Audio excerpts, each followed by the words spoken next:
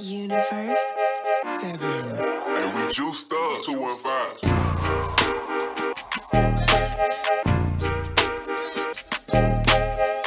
Facts.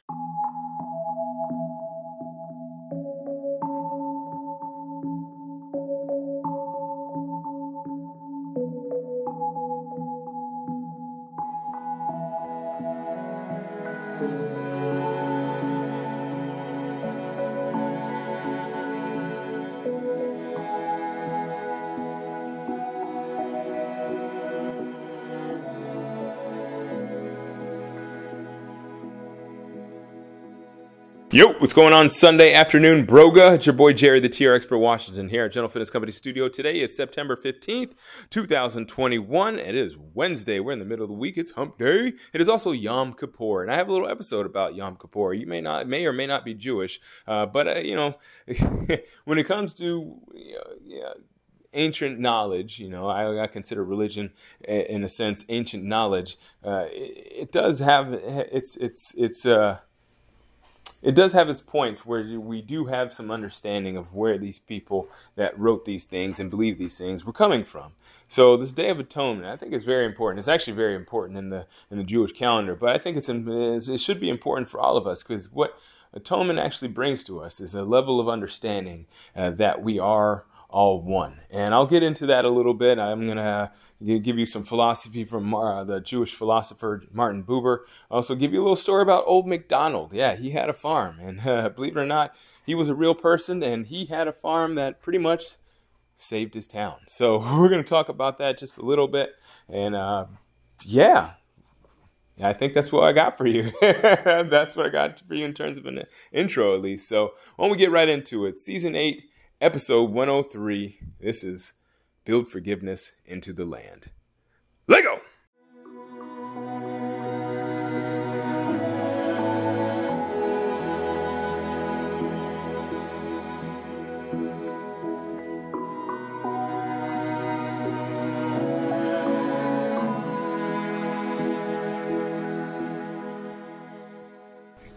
All right, so tonight is Yom Kippur. It is the Day of Atonement, and while many of my listeners probably won't be hearing this on the day of, I still have some pretty poignant messages for today. I got a couple stories lined up and some things that I want to talk about. I got a Jewish theologian, we got a farmer, we got a lot of that we're going to talk about today. So I actually picked up a book not too long ago called I Am Thou by a Jewish theologian, Martin Buber. He's actually a pretty famous one. And, I wanted to talk about that a little bit, but I didn't want to give you like a full book report. But it was something that I was thinking about in this morning's study. And, it was about love and hate. But first, before we get into that, I wanted to talk about Old MacDonald. Do you remember that guy, Old MacDonald? Yeah, you probably remember him. He had those animals quacking around here and quack around there, and I don't know about that guy. I think after a few years, I would probably go pretty crazy if everywhere there was a quack quack, and not to mention a moo moo. But Old MacDonald, he's actually a real person. He wasn't just any old farmer. They actually wrote a song about him for a reason. He was a guy that had probably the best farm ever, and it was all because of a drought. Now, you see, there came a time when there was no rain for like months for Old MacDonald's farm. The people around him panicked because Mr. MacDonald was the supplier of the town's food. So if the farm didn't get any rain, well, the crops didn't grow. And if the crops didn't grow, of course, the people didn't eat. But Old MacDonald, he had a plan, and he'd been working on it for a while. And the same reason why people like Kareem Abdul-Jabbar playing the NBA for 20 years, why Tom Brady's been in the league for 20 years, why Warren Buffett keeps $20 million on cash at hand. It's kind of interesting to think about this, but these are the reasons why he was successful.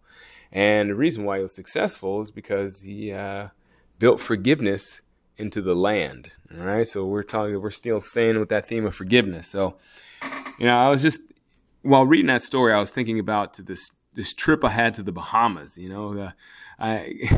It was a random trip. It was probably the most exciting time of my life. Hopefully not. It won't be the exciting time of my life, because that was like when I was 32, and I plan on living for at least another 60, 70 more years, maybe 80, depending on the medical field and what the advances in modern science are. But I was thinking about it because to do that, to get on that trip, I actually I set up a little bit of forgiveness, aka a savings account, and so I had a little reserve. Kind of like, a little rain. It was like, that's essentially what old McDonald did.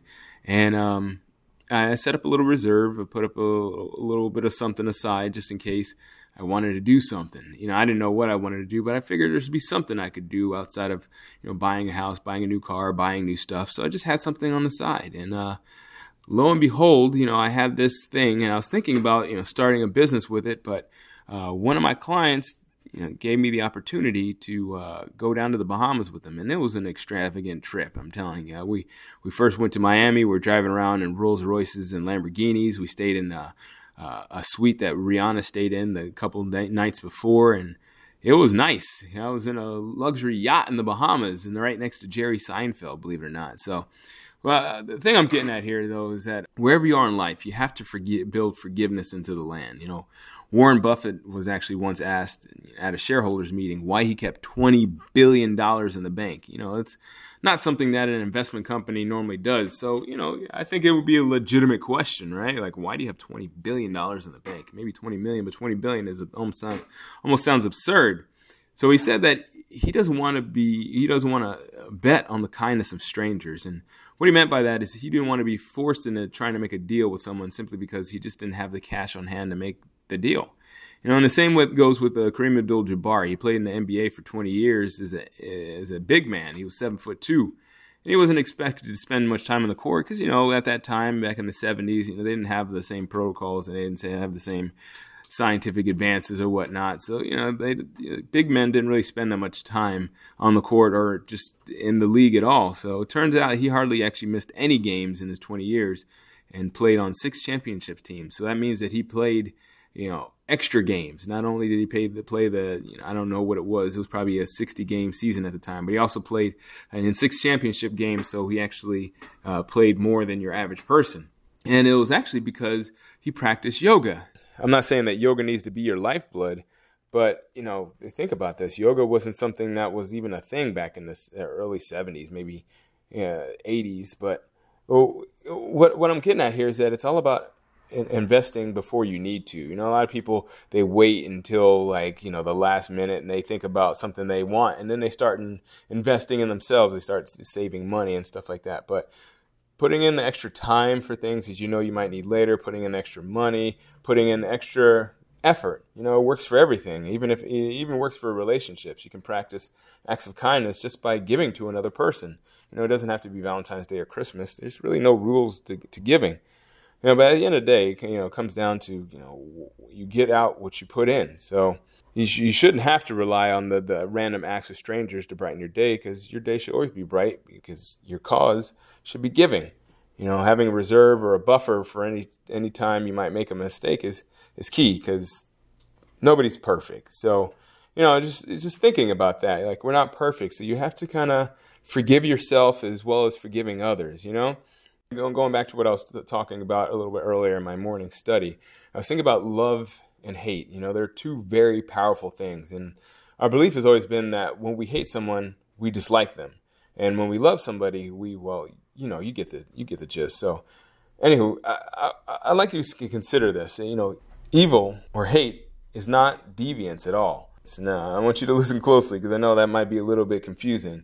Think about this. This book that I read, I and Thou, it essentially, outlines the point that, I am you. We are all one in this universe. So if you think about this in every sense, what are there's got to be things that you don't like about yourself, right? There's things that are out there, things in your life that you probably do that you just detest, or things about yourself that you look at that it makes you kind of cringe sometimes.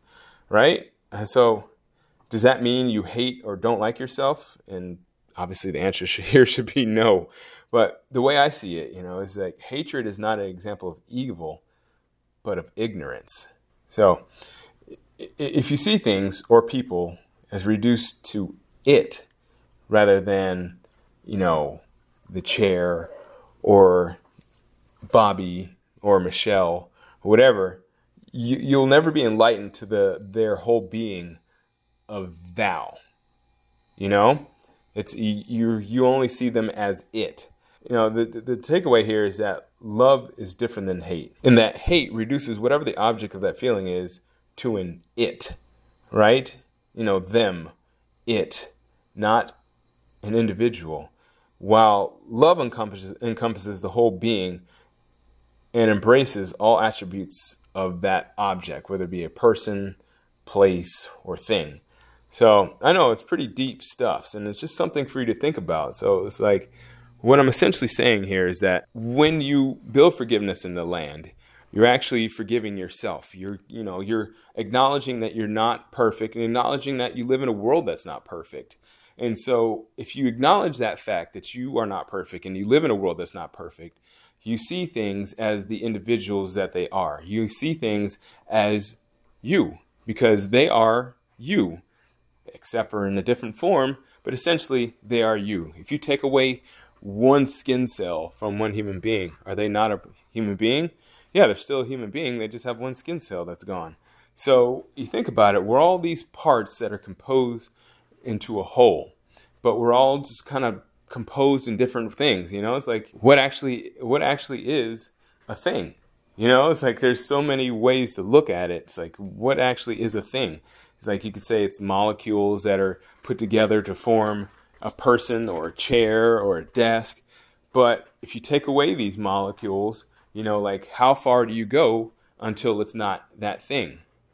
Right? I'm getting a little deep here, but it's just something to consider is that like we're all just things that are put together to form this identity that we call ourselves, human or chair or table or desk. It's like once you break it down that way, we are just one, we're one thing. So taking that in consideration, knowing that we're all one thing and you are part of that one thing, you have to have forgiveness because that's the realization that things don't go exactly as how you want. And on top of that, because things don't go how you want, we don't exactly get what we want at the time we want it. But on top of that, we got to think about we're not perfect. So that thing that we want maybe not what we actually need. We have a limited capacity to think about where we are, what we are, and who we are, because we're just these specks in this infinite universe. And these specks are really part of that whole. So again, what I'm saying here is that building forgiveness into the land is understanding that you are an individual in this grand scheme of things, this grand scheme that we call the universe, and you are just one part of this whole that is connected. And if you're not perfect, it's only because you don't have that entire perspective, just like everybody and everything else in this universe. So build forgiveness into yourself, into the land, and of course, for everyone else. So that's what I got for you today, a little atonement action, just thinking about it, like in the Jewish religion, I've actually asked a few people, because I don't know, I'm not Jewish, so I don't know much about it, but I do have a lot of people around me that are of that faith, and I understand the Day of Atonement as being asking for forgiveness, not just, from other people, but forgiveness from yourself, as well as from God, or the universe, or spirit, or whatever you want to call it, right? Oneness, whatever you want to call it, whatever that higher power is in your vocabulary.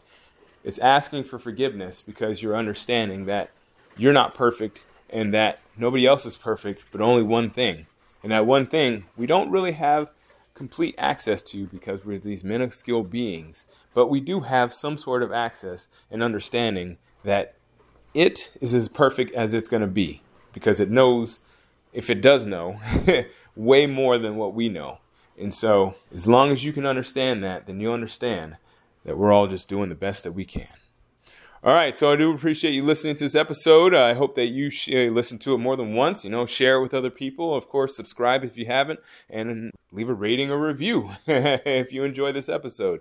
All right, so we'll see what happens on Friday. I've been missing the past couple Fridays, but I'm feeling pretty good today, unlike last Wednesday where I was feeling a little down and out. So I'm feeling pretty good, so I feel confident that we'll have something for you for Friday. All right, so I'll check you later, and as always, keep good company.